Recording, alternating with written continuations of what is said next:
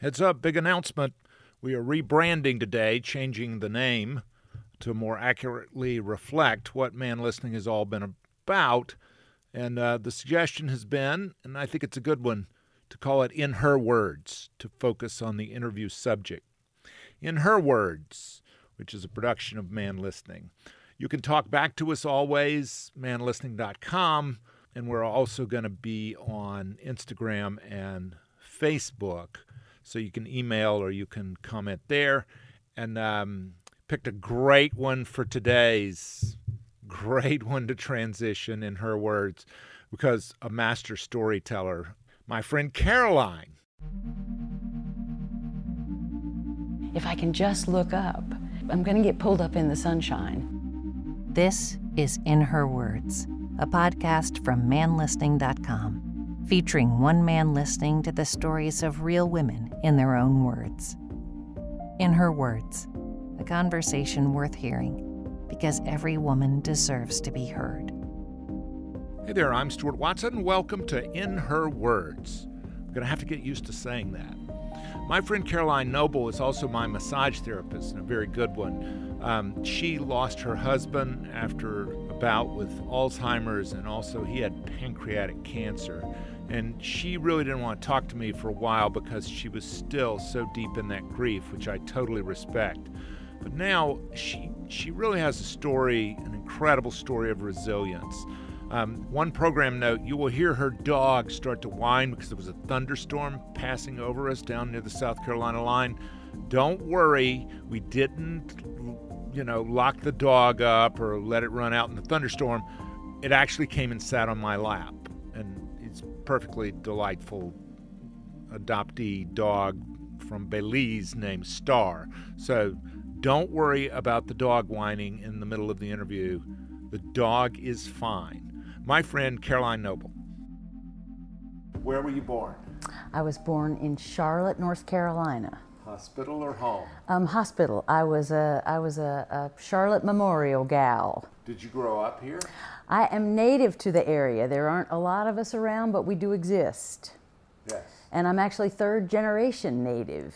Wow. Yeah. My great-grandfather was a streetcar conductor in Dilworth. For your mother, you're number what of how many? I'm an only child. From the time I was really little, they treated me as an adult.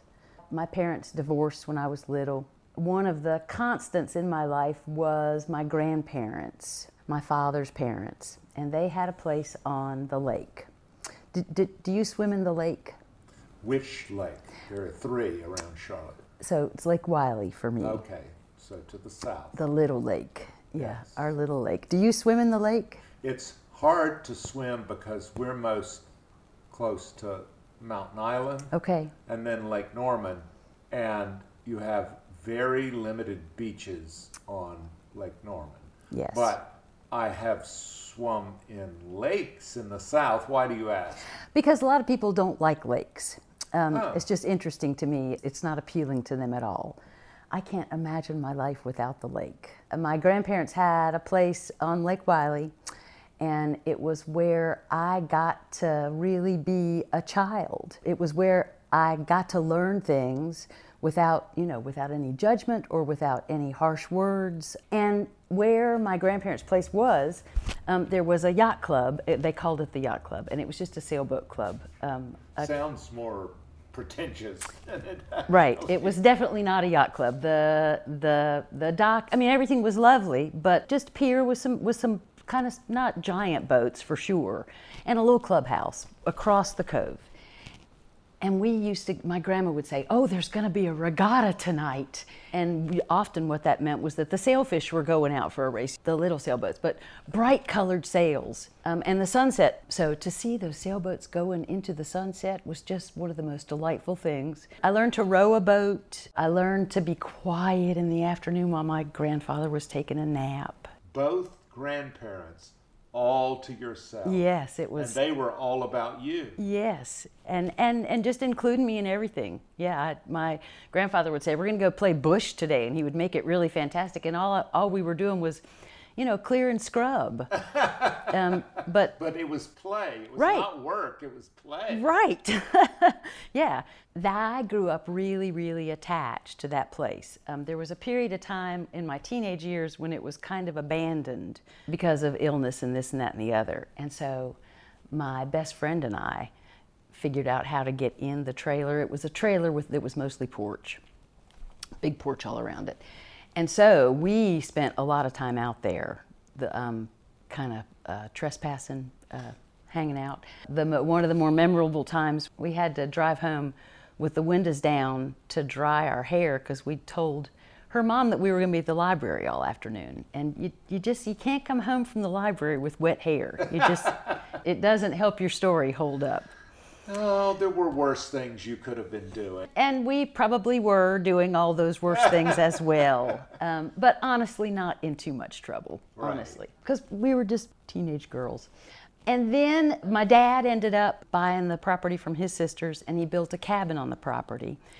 And it was a family place for weekends. And I was able to take my kids out there. I have some really, really great memories of being with my dad as an adult out there. Unfortunately, as I grew into my adult years and my children didn't need me so much, I started going off to the cabin a lot to isolate. By yourself? Yep. So no more friend from high school? Well, no, she would go out there with me and isolate with me sometimes. We really loved to do that. And when I say go out and isolate, what I really mean is that just to get that I would say I needed time away from my family, and what I really wanted was time to, drink, honestly, and smoke cigarettes without having to sneak around, which is what I was doing anyway. So what I'm sensing is there were the fun times with your friend in which this was like one of the best memories there was. This place evoked those memories. And then the same place became kind of dark. It did. I would go out there and spend the weekend by myself and have a great time, just a really great time. But I was on the pier sneering and being snide and sarcastic and cynical in my head about anybody. The fishermen coming along. The yacht club had a rowing team. Then people were learning how to row in a team in my cove. And I was irritated by the noise they made at the ungodly hour of 8 o'clock in the morning. And I was just really cynical, and people falling in the water, and I would, on my pier, laugh at them. And really kind of judgy. Really judgy. And better than. Really better than. Who are these rubes? Exactly. But privilege and entitlement. Yeah. I was the queen of my little castle. Me and my cabin and my property and my dock and my, Right. Like, who are you? Right. And your little fishing boat. and just riffraff and just in my front yard. Yeah. On the lake. Yeah, a bunch of rednecks. You got you can't ride your jet ski down here. This is my part of the lake right here. Yes. Well, this is also not exactly, the Hamptons. Well, it's not exactly Connecticut. True enough. True enough. We're talking South True enough. Carolina. Right, gas, and it smells like fish and gasoline. So there was a point at which my dad wanted to sell the cabin, and I just wasn't having it. Yes. And it was lawyers, and it was screaming and yelling, and it was awful. Because the family was saying, no, please don't. Well, my dad had put me on the title deed. We owned it together. Oh. And then he wanted to sell it, and I had to sign off on selling it, and I just wouldn't do it. I just dug my heels in. I really had the notion that I just wouldn't be able to survive without that place. Who would I be? Yeah, part of your identity. I couldn't fathom not having that place. Such an anchoring kind of thing. Yeah. Almost like the family farm. Yeah. I sometimes say that our family crest in Latin translates to do it the hard way. Like, we could have done this without all the drama, without all the squabbling. Right. Or the vitriol. Right. Yeah. Bitterness. And I ended up just not seeing my dad for a great long period of time over it. Anyway, I got the cabin. Did And he need the money? no, good Lord, no. He just was like, who needs the hassle? No, honestly, he had a situation. He wanted something bigger. He wanted. He just wanted to trade up. He wanted a bigger, more fantastic something someplace else. So obviously, this did not represent the same thing to him that it did to you. I had the misguided sense that I was doing this for my grandparents, and for my dad, who didn't even want me to do it, and for my children, and and their children, So you're preserving you were the self-appointed custodian of the family legacy. Yep, that was when me. In fact, it was for Caroline. It was Right, exactly. That was. It's not for the mythical great-grandchildren. No. It's for you because it means a lot. It meant so much to me, But which is a perfectly legitimate reason. Sure. To have it. Sure, except that I was abandoning my family to go isolate and I need to be alone. I need my alone time. I'm so put upon. I have to get a break. Well, some people do need. I mean, I don't. And think that's... I do, and I'm right there with you, as long as it's not a part of active alcoholism. Oh, I get you. Okay, in which case isolation equals death eventually. Right. We also need to be part of groups. Right. Desperately. I mean, hermits or gurus who go alone into the desert and mystics and that kind of thing. That's great, as long as you don't take a fifth of Jack Daniels with you. Precisely.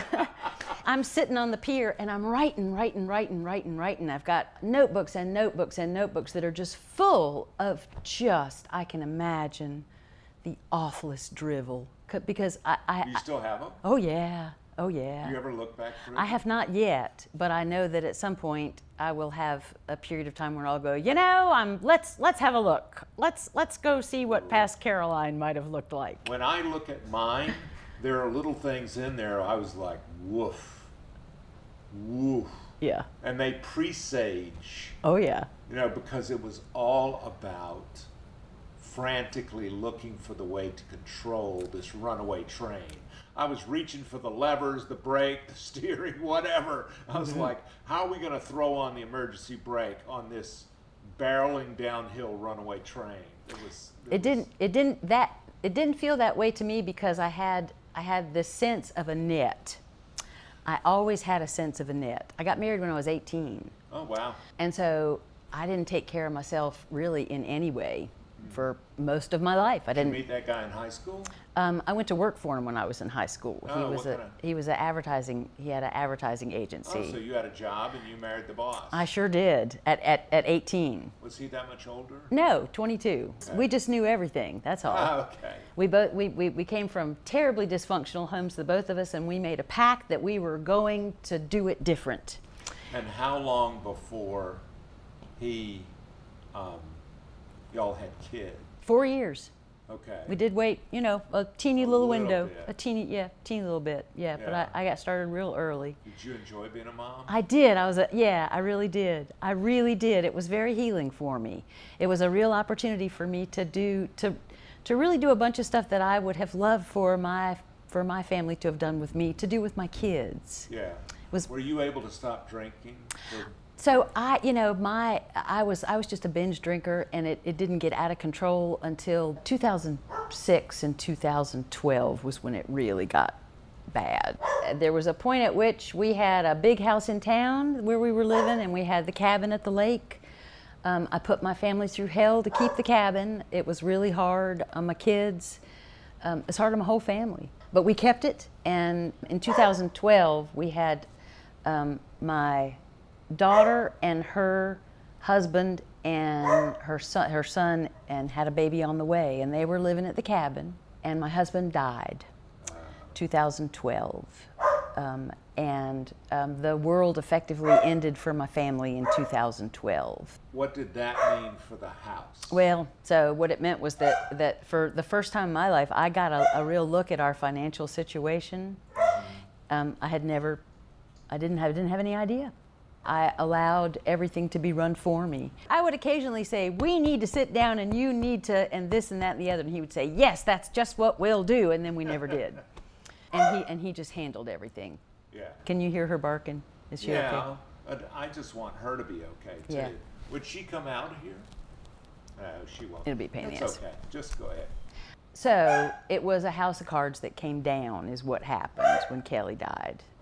And I let go of the house in town and sold a bunch of stuff and put a bunch of stuff in storage and moved to the room above the garage at the cabin while my children were living in the cabin. And that's when I really commenced to drinking. Is there any way we can? Is she upset about the rain? I'm just going to close that bedroom door. All right. You were, Yeah, trying to drink myself to death at the cabin. and you moved in. What ended up happening, I eventually I did have to let go of the cabin. I did have to. And Just for finances. just for everything. Children moved out because they could not manage living in the sphere of my alcoholism. I can't imagine how heartbreaking it must have been for them to lose their dad and then start to lose me. That's all there was to it. And I had been gone from them for a while at that point, just because I was unable to be fully present. I had to get sober, and I had to let go of the cabin. I didn't want to do either one. I really had no idea how I was going to survive not having the cabin or being at the lake, but it was the first opportunity I had to really show faith and trust and let go. And so in 2013 I did. And it was like vines unfurling out of my chest when I drove away the last time. I can't tell you the weird peace that I had. I left it with claw marks all over it. I mean, I hung on for as long as I could. And then, miraculously, when I let go, I really did let it go. Now, it was easier because I stripped it bare before I left. I took the doors my dad built, I took the stained glass, because I knew they were going to gut it. I didn't even know if it was going to be standing. It is, still standing. So that was 2013.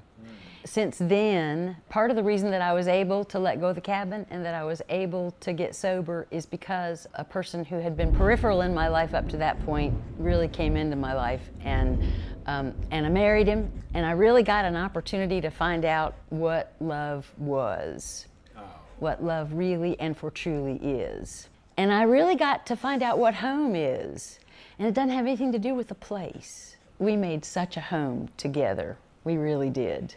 Then came 2020, the start of the pandemic. On top of what was going on with the world, Paul was diagnosed with early onset dementia and then with seizure disorder. That's when our lives really narrowed a great deal. So it was important, if I'm not reading too much into it, to have this anchor, to be able to be in the same domicile that became home.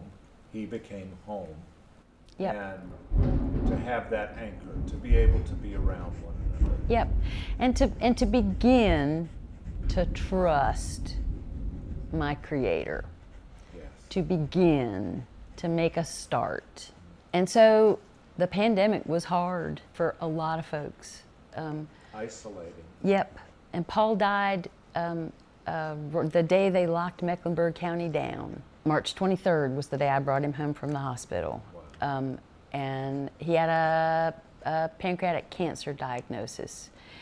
And it was really difficult because he asked me to be honest with him, and he was present with me, but routinely he would say, "What's wrong with me? Do I have COVID?" Because that's what he was hearing in the news so much about.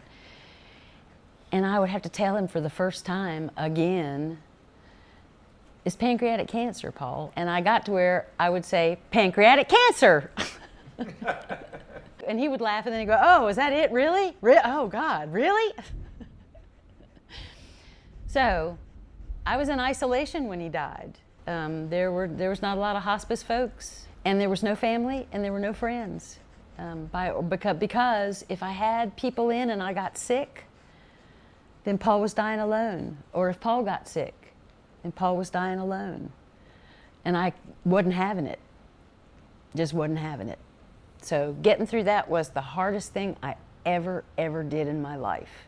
It was And really we hard. should also say you have a health background.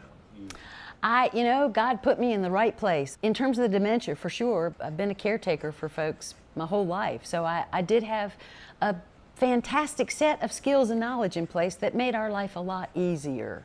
And he made our lives so much easier. The last Christmas that he really participated and bought me a present, I knew that there was a present that didn't make it under the tree.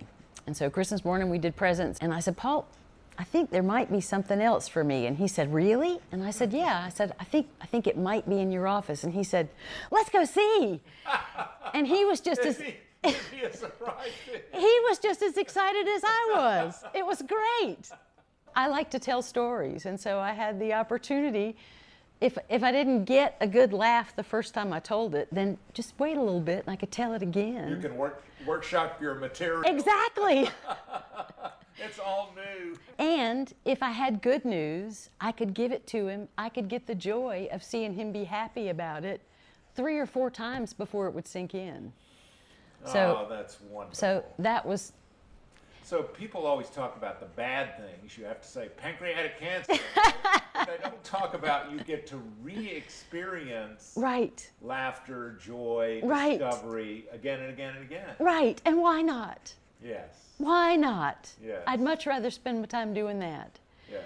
The other really fantastic thing that I learned, well, staying in the moment. I'm only safe right in this moment. Boy, dementia will really teach you that. Because here's the thing. If I'm angry about something that happened yesterday with Paul, if I want to hang on to that, then I have to tell him the whole thing all over again because he doesn't remember. It's gone for him. Why am I hanging on to it? Yeah. What's the point? Yeah. Do you remember is a phrase that I had to wipe out of my vocabulary. So, Paul died and it was isolation. And it was 7 months after Paul died before anyone put their arms around me when I cried. 7 months, can you imagine? It was hard. It was really hard. I'm a caretaker, that's my job, and I couldn't even do that. I couldn't take, there were people looking out for me, and I was on the phone, and thank God for Zoom. Yes. Technology I did video hangs with my friends, but the lack of a physical presence of a person. What does home mean when I'm here, when Paul's not here? In fact, I did a lot of work on the house. A lot of us did. Did you have a pup then? She was with us then, yes. And part of the reason that she came to us was because her owner had an illness in hospice and she couldn't get along. Oh, wow. And so it was traumatic for her as well. So we were trying to What's her name? Star. She's my Star. She's my good girl. Oh, she knows her name. Oh yeah, she's a good girl. She's a good girl. Hi, I'm Dr. Kim, the parentologist. As a wife, mom, therapist, and all-around juggler like most of you, I lead a hectic life, and sometimes that means indulging in foods on the go that my stomach doesn't always agree with. Thankfully, Pepto-Bismol provides me fast and effective relief for all kinds of upset stomachs. Having a little too many guilty pleasures at a family barbecue or birthday celebration may lead to indigestion or heartburn, so I always keep Pepto on hand to get fast relief when I need it the most. Pepto-Bismol, use as directed and keep out of reach of children. So I ate a lot of chocolate after Paul died. You were allowed. I medicated. I figured I could have done a lot worse, and I just stopped looking in the mirror altogether. I've been obese before. I could just go ahead and do that again. I have depression. I have ongoing anxiety, don't we all, particularly having gotten through the last couple of years. But I'm real grateful that I was able to get my head up enough to go, hey, this is not good, because what I'm heading for is drinking, essentially, eventually. That's what I'm heading for. And so if I want to lose some weight, what I want to do is run a marathon and starve myself. And so what I get to do is go on Weight Watchers and walk. Not the extremes, but the common sense. Right. One day at a time. Right. And be persistent. The small gestures. Exactly. Over a long time. Exactly. And be willing to keep stepping up for myself and doing that every day. Right. So I'm grateful that I had some skills and knowledge and was able to do that. That March, they let us start getting out a little bit, and I was so scared. And I talked to a bunch of people who, were all reporting a little bit of agoraphobia from having been shut up for such a long time, and we're all kind of giddy out in the world a little bit. And I really had to force myself to get out. My anxiety was overwhelming at times. And just to go be among friends for 15, 20 minutes and hear some music was about all I could manage. And then I would just have to disappear. The overwhelming sense that I'm just going to burst into tears or burst into flames or turn into water and spill out all over the floor. I didn't know what was going to happen. 15, 20 minutes was about all I could manage. And it was about that time that I had an experience. Sundays were really, really hard. And I had an experience where I'd been laying on the sofa crying for such a long time, and the pillow was wet behind me, and I got up and got a towel and put it on the pillow and lay back down and kept crying and soaked the towel. It was a really hard afternoon. And at some point in there, I had this a switch flipped for me, and I found all this gratitude for the pain. It was really weird. I was all of a sudden so grateful for the pain. Because, well, what came to mind, Kahlil Gibran, I may have his name wrong, and I paraphrase, but it's that grief and sorrow dig the hole that I can fill with joy. To have a hole that deep that was caused because I love someone so much and I was loved so fully. To have the pain of that loss is a sacred thing that a lot of people don't get to experience, maybe. I don't know. I had never experienced it. Well, you certainly don't experience it if you're drowning it. You certainly don't experience it if you're blottoed, if you're anesthetized to it. And so that feeling is also the feeling of being fully alive. And just leaning into it. Yes. That's all I could do was lean into it. And sitting with it. Yep. You had to sit with it by yourself. Now, you did have a network. I did, but you had to sit with it essentially yourself. I did. I'm grateful for the pandemic. I don't know that I would have done the work if I hadn't been forced to. I'm never signing up for the hard classes. I want to take photography and ceramics. They have to. The easy A. They have to make me take the hard. Fun. Right. Let's play. That was a real turning point for me. At some point during that isolation, I started dancing every morning, just to get my heart rate up. And music? Was there music? Oh God, I have built a fantastic playlist. What's a favorite? Well, What's something like the kind of. Well, that Bruno Mars. My son told me to put Taylor Swift on, so I got a couple of Taylor Swift tunes. You got some suggestions. Yes, I did. I sure did, and took them actually.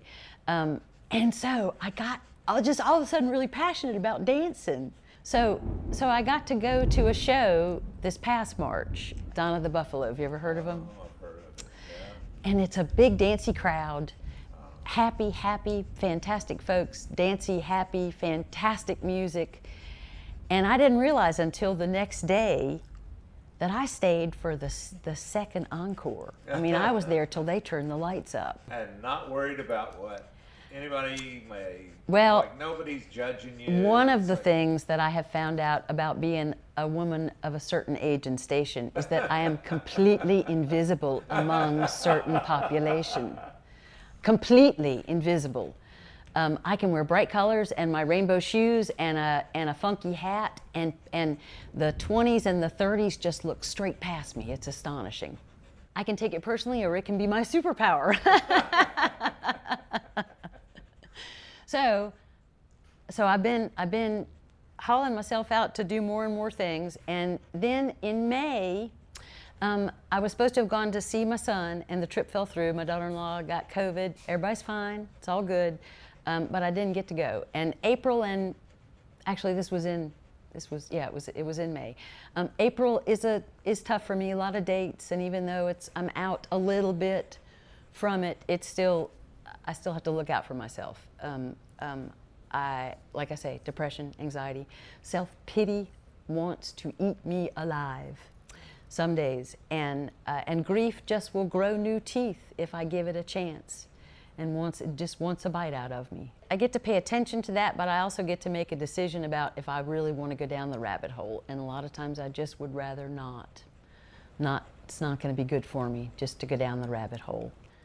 So I just by chance was talking to somebody who was taking a rowing class, learning to row in a team. And it was the weekend that I didn't get to go to Maryland, and I just put myself together with the person I needed to speak to and got into that rowing class, because guess where it was? In my cove. Oh my word. At the yacht club in my cove.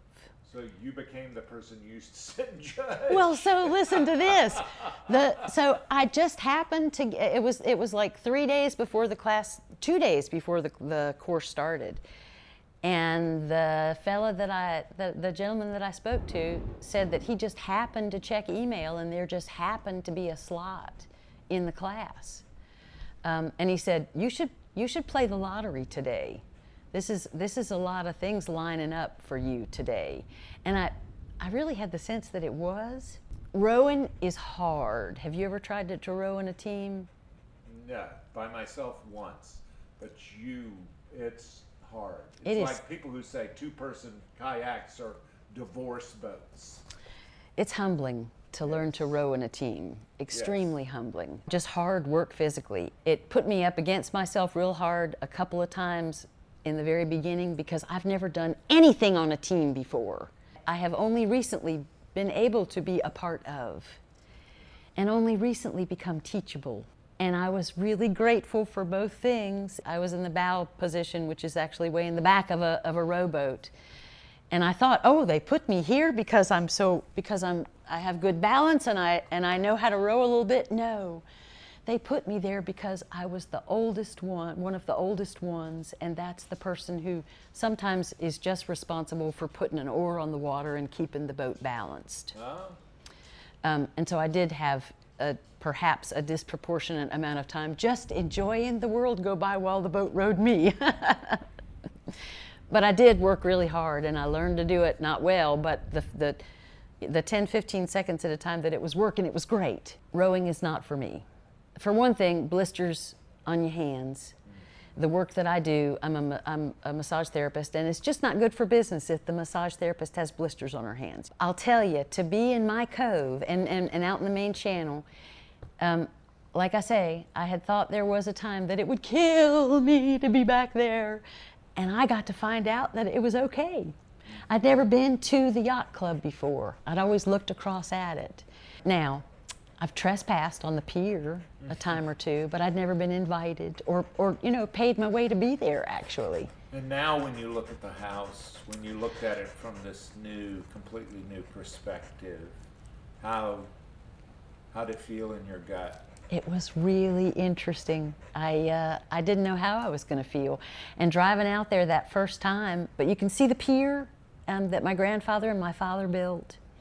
I went out and stood on the dock at the yacht club and looked down, and it looks the same. It just felt like I was just coming home, and what it really felt like was, there's no way I ever could have even thought to have asked for this. I had no idea, and so I'm thinking, well, maybe I'll row. No, I really don't want to row, but I would like to sail. I really would love to sail. I have a little bit of experience with sailing. My dad was a great sailor. And I was thinking, I wish my dad had spent more time with me teaching me how to sail. But I got invited onto the gazebo pier to watch a sailboat race come in. It was one of the grandest moments of my life to watch those sailboats come in from that pier. And I got to tell a story about something that had happened in the cove, and I had a great audience, and I told it well. It was, and I had the sense to know, this is one of the greatest moments of my life. You realized it I did in the moment. It was fantastic. And so 2 minutes later, I get to meet the person who's in charge of the sailing program out there, and I get invited to participate if I want to. And the deal is, show up and crew. He said we can give you lessons if you want, but if you've got some experience, just show up and get on the boat. And so I did, and they put me on the email list, and folks being so kind and generous with their time and talents. The first time out on the boat, I'm just ballast and had two really wonderful, kind women who had a lot of experience with men yelling at them on boats and were really present to give me a very different experience than that. They didn't scream. No, Screamers. nobody, just for fun. And we did well in the race. And then the next day, I got to get on a really tippy boat, and there were a lot, gusts like to 18 miles an hour, way up on the rail leaning out. Oh, I forgot to tell you, one of the other thing that I started doing this summer was riding roller coasters in the spring. It had been 11 years since I had been on a roller coaster. And I got a season pass to Carowinds and went. A lot of folks say as they get older, they get inner ear stuff and they can't do it. And guess what? I still can. Oh. And I'm close enough to the park that I can, off season, if I'm timing it right, from sitting right here to riding a roller coaster is 25 minutes. And I can ride all the roller coasters in the park inside of 2 hours. I can ride them multiple times if there's no lines inside of 2 hours and then come home and work a full day. So why wouldn't I? And I realized up on the rail of the sailboat, leaning way out, oh, that's why I've been riding roller coasters. It was sailboat race training because I really wasn't scared. And then the next time I was on the boat, I had the person that I'm sailing with, who I get to sail with a lot, and he is about the age that my dad would be now. And he is a kind, patient man who loves to teach. He's been teaching the two women, or they had a lot of skills and knowledge before him, but they've been sailing with him. And I realized out on the boat, oh, I got a dad to teach me to sail. God gave, from my own cove, even. And while we were out on the boat that time, he said, what do you weigh? This is the only sport where I get to ask you what you weigh. And I told him, and he said, you're exactly the right weight for this boat. So again, in training for sailboat racing. You fit. Who knew? Who knew? And I'm teachable. We had a situation on the boat a couple of nights ago where it got really dicey and my head caught on fire and I did something wrong and my skipper yelled, and it's very uncharacteristic for him. And it was okay, you know, we got past it. I didn't take it personally. When I hear you, what I get is that if you were to go out, you didn't know what to ask for. There was no way I could have asked for If you were to go this. out and try to engineer this, No way. you couldn't have forced it. But by just being, taking the next step. Taking the next single indicated step. There certainly is a level of serendipity involved in all of this that has nothing to do with me, that's for sure. The really astonishing thing that I get to find out that I never, ever, ever could have foreseen is that I am so much better off the other side of the cove, from the other side of the cove. And not being locked away by yourself in the cottage, but rather being with a team, Yep. in a community, Yes. with a group of caring people, Yes. not cloistered away. And zero ownership of any of it. All I can really do is be present. And that's just what they invited me to do. Just show up is what they kept saying. Just show up. And every time I've shown up, that boats go out, somebody will take me with them. I'm really getting to learn a lot. One of my very earliest memories of being at the lake, and I must have been about 4 because that was the year that my mom and dad separated and I was spending time alone with my dad, like that weekend stuff.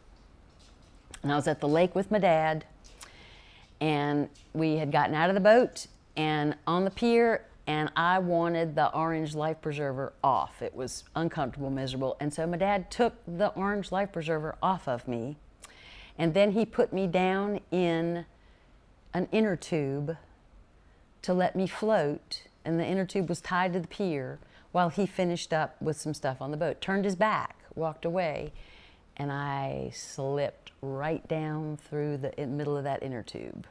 And I looked up through the water, and I could see the ring of the sky through the black inner tube. in the water.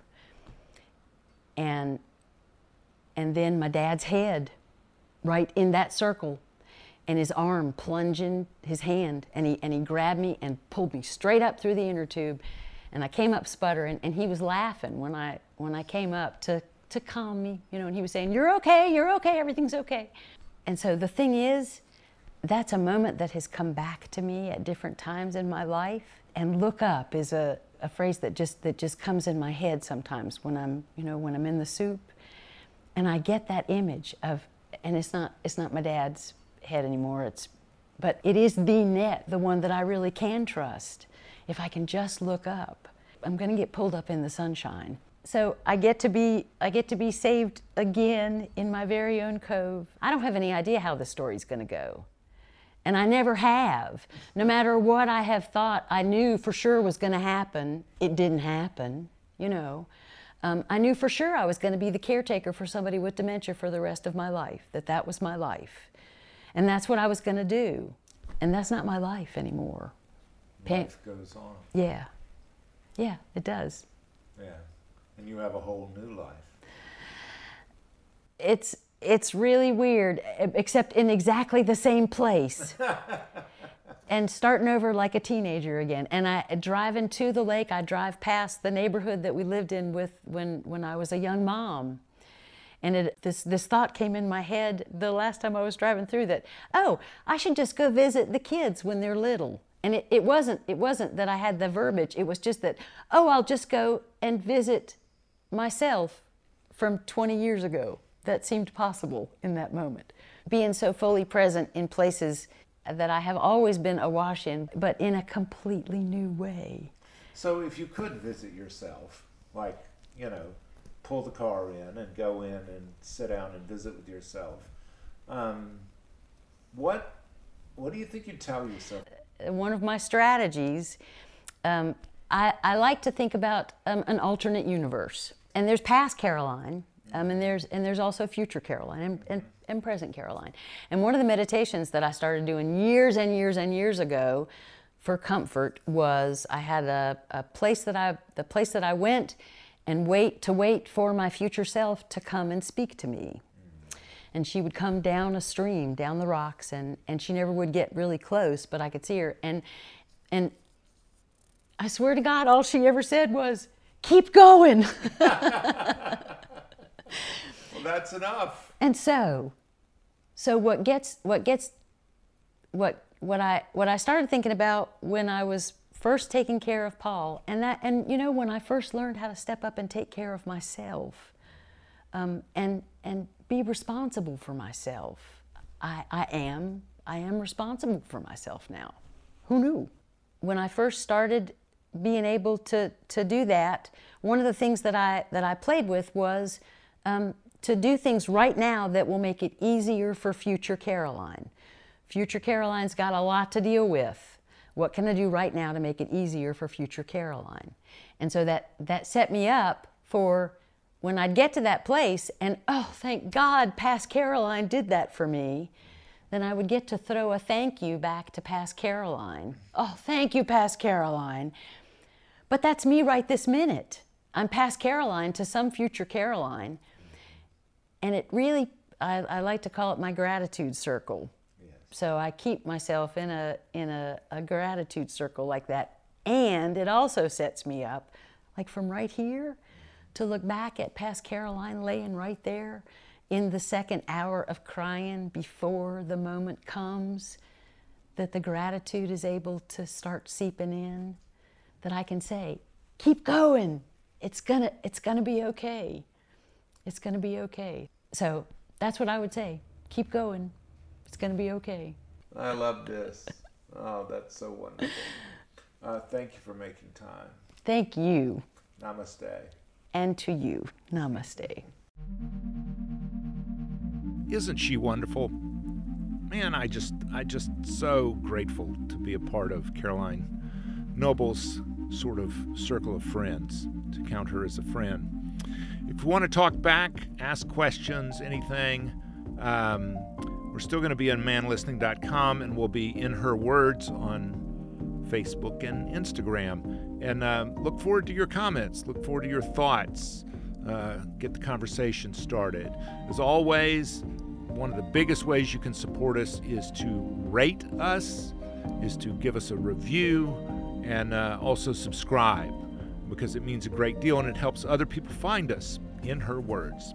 Thanks so much. In Her Words is a production of the Queen City Podcast Network in cooperation with Balto Creative Media. Allison Andrews at Andrews Creative, Rachel Clapp-Miller, and Roshonda Pratt are developmental producers. Sally Higgins at Higgins & Owens tries to keep us legal. Our music is A Day at the Park by the group Pictures of the Floating World. Your announcer is Catherine Smith. That's me. If you like what you hear, please subscribe and take a moment to rate and review. It really helps others find us. If you love us, go to our Patreon page at patreon.com. Look for Man Listening, one word, no spaces. A small investment makes a big difference in lifting up the voices of women. A huge shout out and thank you to everyone who has supported Man Listening and also now In Her Words. In Her Words podcast.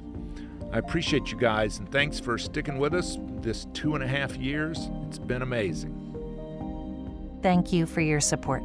We believe one voice can change the conversation. Thanks so much.